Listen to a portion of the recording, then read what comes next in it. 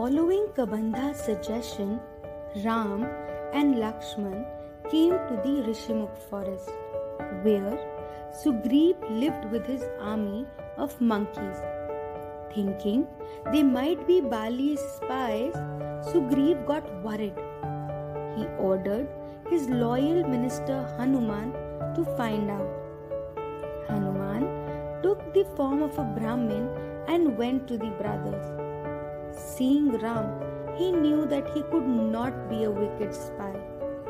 He changed into his original form and asked the brothers to introduce themselves.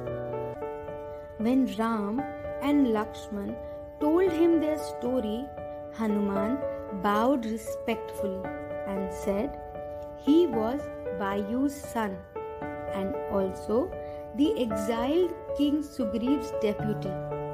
On hearing that Ram and Lakshman had come searching for Sugriv, Hanuman said it would be an honor to help Ram free Sita from Ravan's clutches.